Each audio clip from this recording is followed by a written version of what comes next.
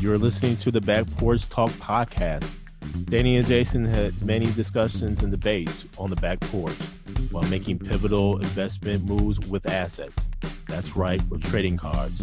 They welcome you to the back porch and right into those discussions about current sports news with a fresh and unique twist. So come on and join us.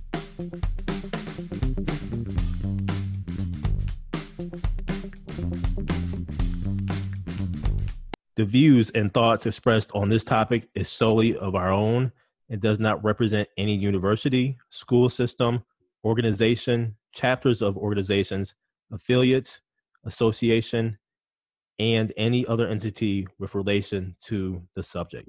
Welcome to the Back Porch Talk podcast. I'm your co-host, Jason. This is your co-host, Danny. And we have a fun-filled show for you today. We're going to actually talk about HBCUs. For those who don't know what HBCU is historically Black college and university, in particular sports in HBCUs. With the uprising and protest happening in our country today, and frankly, racial under and overtones over a period of time, HBCUs have become more and more researched with serious considerations of attending by students and their parents. How do I know? Well, I'm a proud alumna of Florida A&M University. I've gone to more college fairs than I can count, and I've talked to students and parents about the university and the college experience on this campus and other HBCU campuses. I've been on panel discussions as well, even had talks with potential student athletes, emphasis on students as I guide the athlete side to the athletic department. Again, with the unrest and uprising across the country and those really even around the world, those unrest have actually come to college campuses. HBCUs, again, are attractive to bright students wanting to be challenged educationally and wanting an opportunity to thrive in an environment that allows them to do so. Prime example, November 9th of 2015, then University of Missouri President Tim Wolf resigned following protests and strikes over his handling of racial incidents on campus.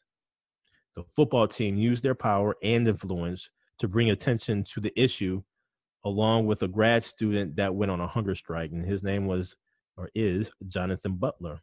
Just like students are having more interest in the HBCUs, so are student athletes. And there are many, many examples recently of students heavily considering being pushed by pro players to attend, or they're outright transferring to HBCUs. So again, we're going to highlight HBCUs on today. My alma mater, Florida A&M University, affectionately known as FAMU, recently announced the move to the SWAC conference, the Southwestern Athletic Conference, for the 2021 season. For those of you who may not know who's in the SWAC conference, Alabama A&M, Alabama State, Alcorn State, Grambling State, Jackson State, Mississippi Valley, Prairie View A&M, Southern University, Texas Southern University, Arkansas Pine Bluff, just to name a few in that conference. And so this is going to be just a treat when we do move over to the Southwestern Athletic Conference. Right after we announced that we're going to move to the Southwestern Athletic Conference, our state rival, Bethune-Cookman University, decided to follow suit and move over to the Southwestern Athletic Conference. So there's going to be a full-blown classic, it feels like, every single week. Now, one of the things that I need to make mention here is that the Florida Board of Governors, who's really responsible for the Florida school system, has been on Florida A&M University, my alma mater again, for some time regarding budgets. And I would just say this too, and this is just across HBCU land, or just HBCUs in general, and where at times HBCUs have to rob Peter to pay Paul. So at times they have to shuffle money around in order to come even on the budget. So with this move to the Southwestern Athletic Conference, it's going to really save our athletic department upwards of $400,000 annually on travel expenses alone. Now, that is a significant amount of money for an HBCU in general, but especially for athletic department. And again, we're currently in the MEAC conference. So the MEAC stands for Mid-Eastern Athletic Conference. And we have a lot of schools in the MEAC conference that are primarily focused in the on the eastern portion of the United States. So we're looking at Howard in Washington, D.C. You're looking at Maryland Eastern Shore, Morgan State, Norfolk State, who recently actually kind of got out, but South Carolina State, North Carolina Central, North Carolina A&T. You have these universities, and again, Bethune-Cookman, Coppin State, Delaware State. And at times when our student athletes would have to actually travel, they would have to travel 12 to 14 hours to some of these schools to go ahead and compete. And that's 12 to 14 hours one way. When you're talking about HBCU not having a huge budget, yes, sometimes there have to be long bus rides, and that's what our student athletes typically go through when they have to compete at these schools. So Danny, 12 to 14 hours, that's a long way. Man, that's by the time you get off the bus, you're so tired and stiff, and you just have to respect that for them to go through that and travel and be able to perform at a high level and then get back on the bus and head back home. And then head back home, man. And not only that, but as a student athlete, emphasis on student, you're out the classroom. Yes. You're out the classroom for a period of time. So not only are we looking at this from a monetary or financial point of view, but just from a student point of view, being at the classroom, I mean, so moving to the Southwestern Athletic Conference, I mean, there was a lot of things that was looked into. We actually had a consulting firm to really look into it, come up with the analysis and come up with recommendations. And this was the recommendation to move to the Southwestern Athletic Conference. Now, there are other conferences that we could have moved to. Prime example, Hampton University is leaving the Mid-Eastern Athletic Conference, they have already left the Mid-Eastern Athletic Conference in 2018. They left for the Big South Conference. North Carolina A&T, which is considered the largest HBCU in terms of student enrollment in the country. And one thing to keep in mind, Florida A&M University had that designation for decades upon decades. But North Carolina A&T leaves the MEAC in 2021 for the Big South Conference. So with our move to the Southwestern Athletic Conference, it's going to come at a time where we have the opportunity to save costs on travel expenses, more potential for apparel deals and TV deals. So yes, we have the ESPN aspect, but then there's also opportunities for regional and local TV deals. I mean, wouldn't it be cool to kind of have a SWAC network? There's many times over where you see SEC network or the ACC network or the Big Ten network. All the big conferences have them. They all have them, and they're getting paid off of it, man. Yes. So why not, for the SWAC conference? So there's ample opportunity there for us to really profit off of this move.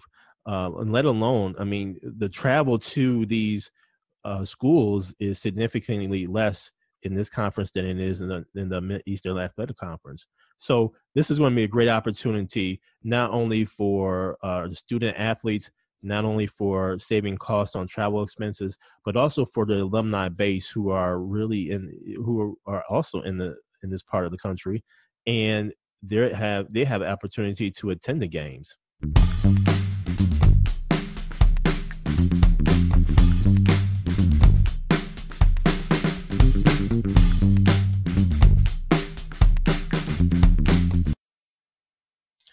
One thing to keep in mind, the FCS football attendance, the Southwestern Athletic Conference has been ranked number one. And at one point, they were ranked number one 40 out of 41 years. Ranked number one. Yep. The one time that they weren't ranked number one was when Hurricane Katrina hit. So a natural disaster bounced them off of being the number one ranked conference in terms of attendance. Man, that's revenue back into the university, let alone the opportunity to have that, to have the pageantry, to have the tradition along with the HBCU bands at halftime and even in the fifth quarter. For those of you who don't go to HBCU, the fifth quarter is at the end of the games, and where the bands go ahead and go ahead and compete a little bit more, whether it's in the stands or on the field. That's the fifth quarter. And that's the pageantry. That's going to a classic game is an event. It's an event. And now we're going to have the opportunity to have that event every single week with upwards of 15, 20, 30,000, 60,000 fans. That's a lot of fans. A huge classic. I'll give you an example here. I went to the Orlando Classic between Florida A&M University and Bethune-Cookman University. Going to that classic, man, I mean, it was a sight to see. It was a sight to see, man, where you had about 50,000 or so fans in the stands, and it felt like another 50,000 on the outside, barbecuing, tailgating, the whole nine, man. This is a beautiful sight to see, man. And we're going to have that opportunity to have something like that every single week. Now more revenue is coming in the door, and the revenue is going to be split between the schools. No third party in the middle, trying to get a percentage of it. That's a beautiful thing.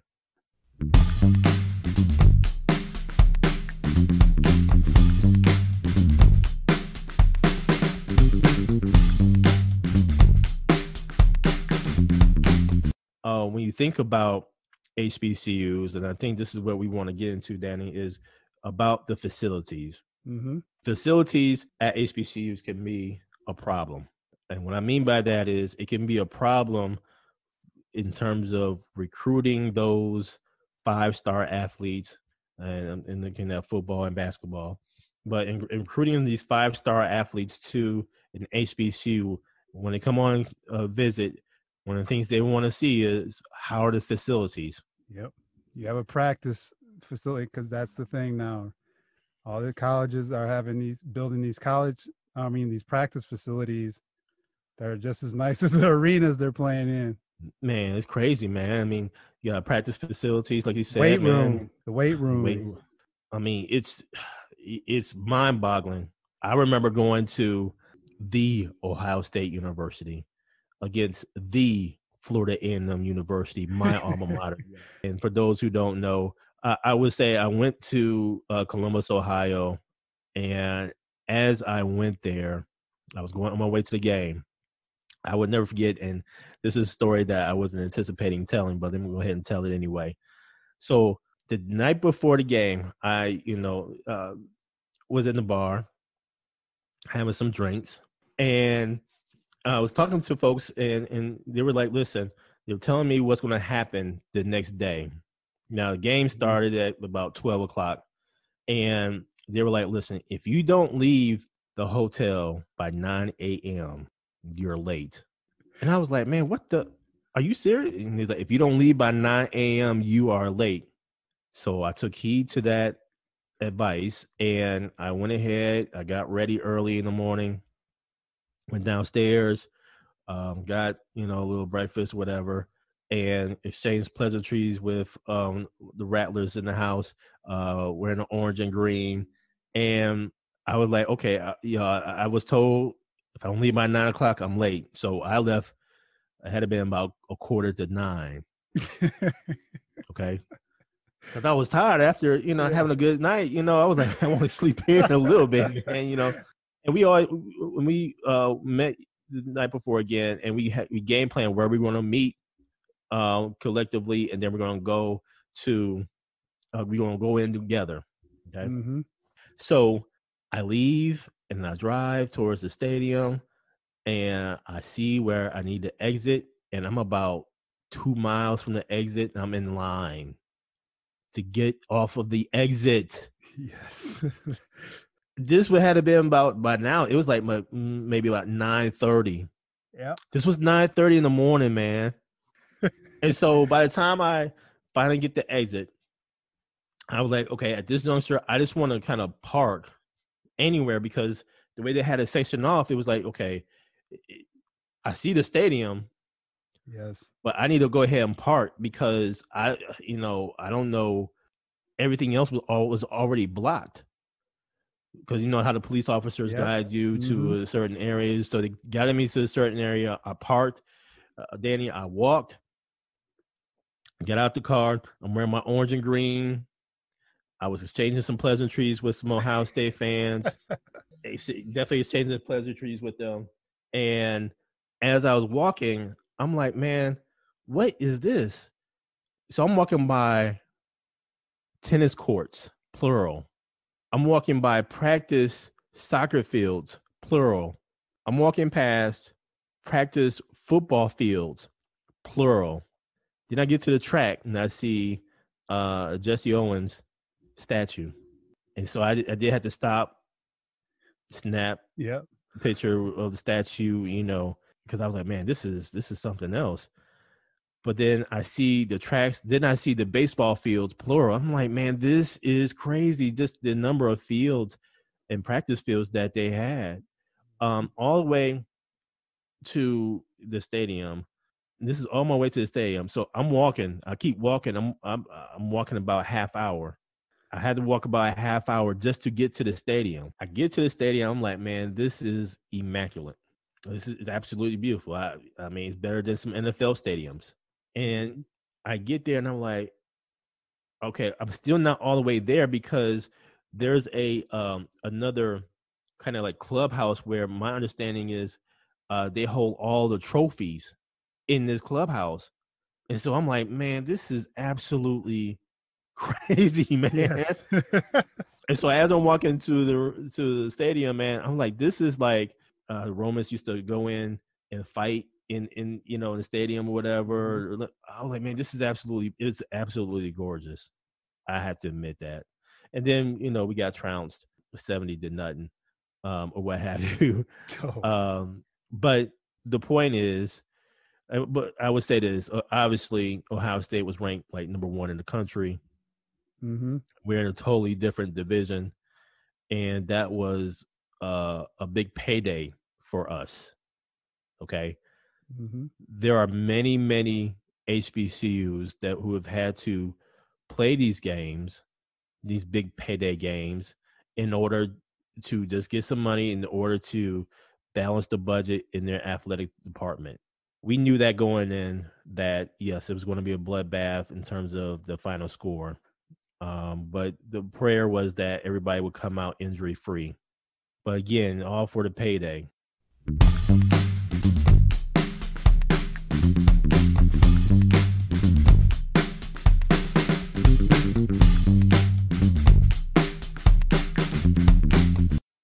Now, for us to go into the Southwestern Athletic Conference, there have been many that have already stated that this conference, the way that it is constructed in terms of the teams that are in there, the universities that are in there, this is really similar to that of the SEC conference, the Southeastern Conference.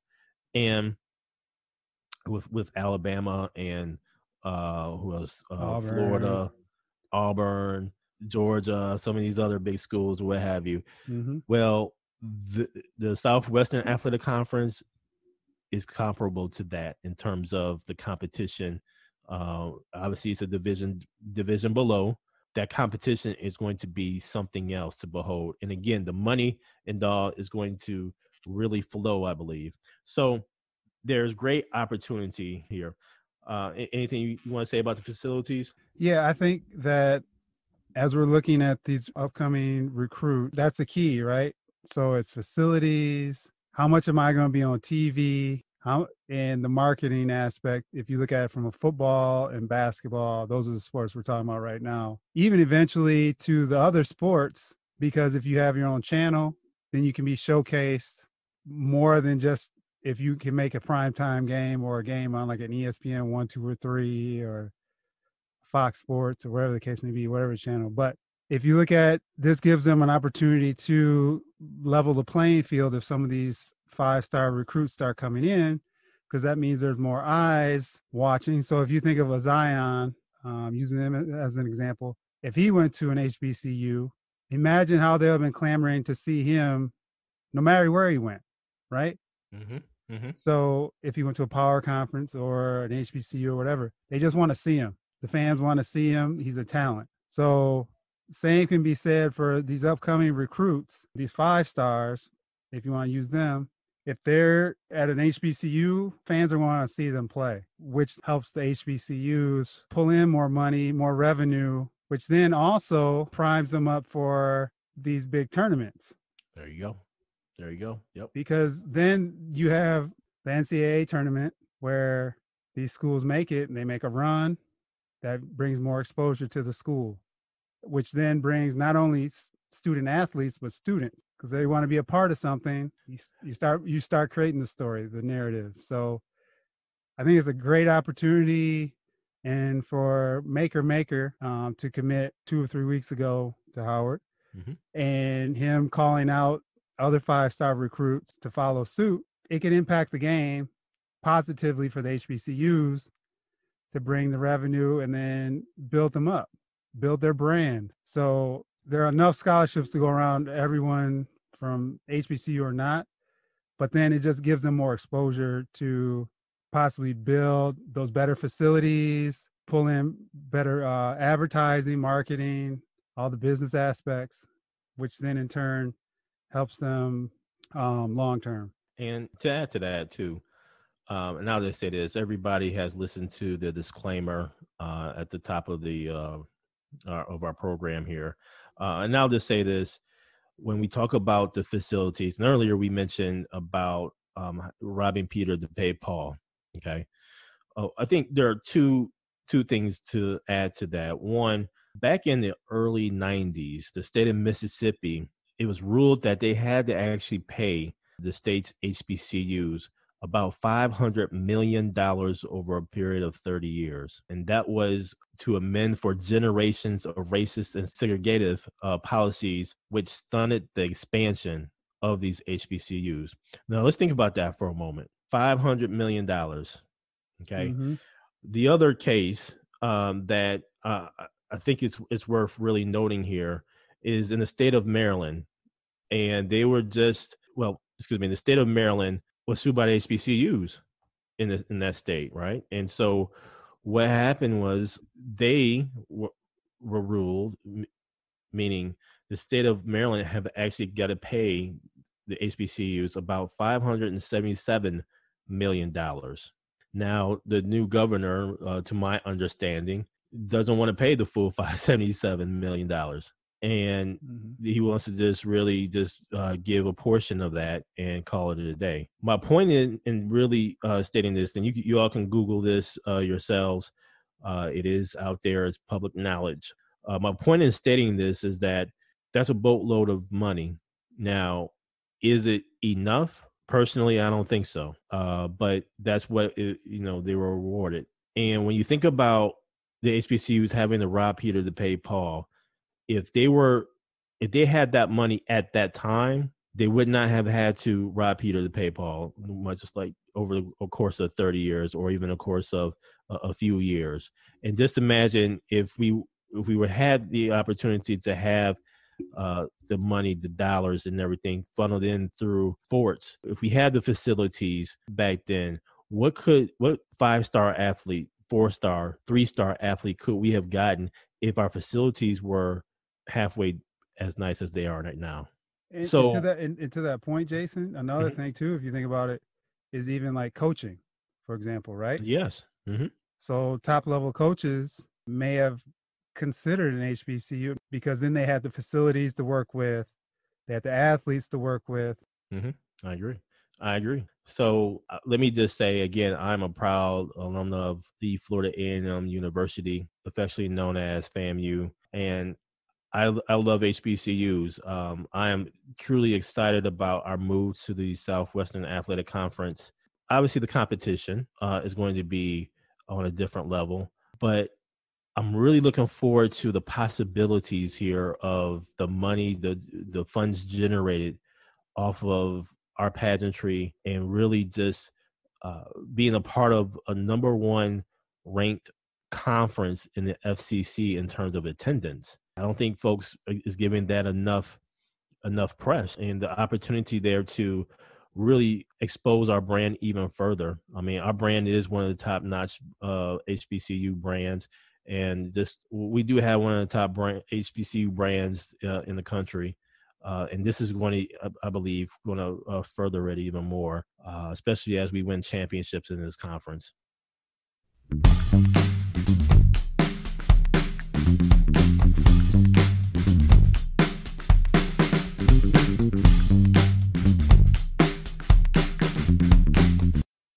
And I can second what Jason said too about the atmosphere of an HBCU game.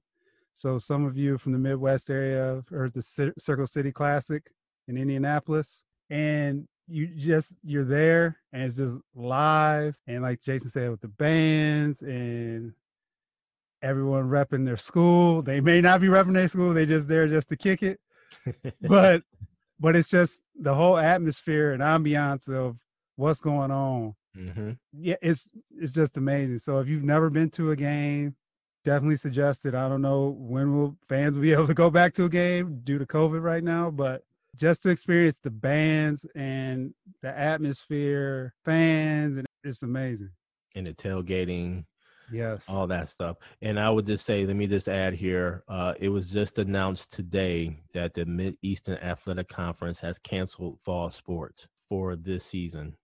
So that definitely includes football. And this is all due to the pandemic. Thank you, COVID-19. But it was the right choice, in my opinion, health over everything else. So your health is your wealth. So I definitely agree with the move to cancel, especially as the numbers of positive tests increases in the South, especially in Florida. I think this was a safe move and it was the right move. Next year, the next time we play football, it's going to be in the SWAC conference. And here's to future championships. Thank you for joining us at Back Porch Talk Podcast. You can also join us on Twitter by tweeting us at @back_podcast. For more information, you can go to our website, which is backporchtalkpodcast.com. You can also email us at backporchtalkpodcast@gmail.com. Again, thank you for joining us, and remember that there's enough hate in the world, so go ahead and spread a little love.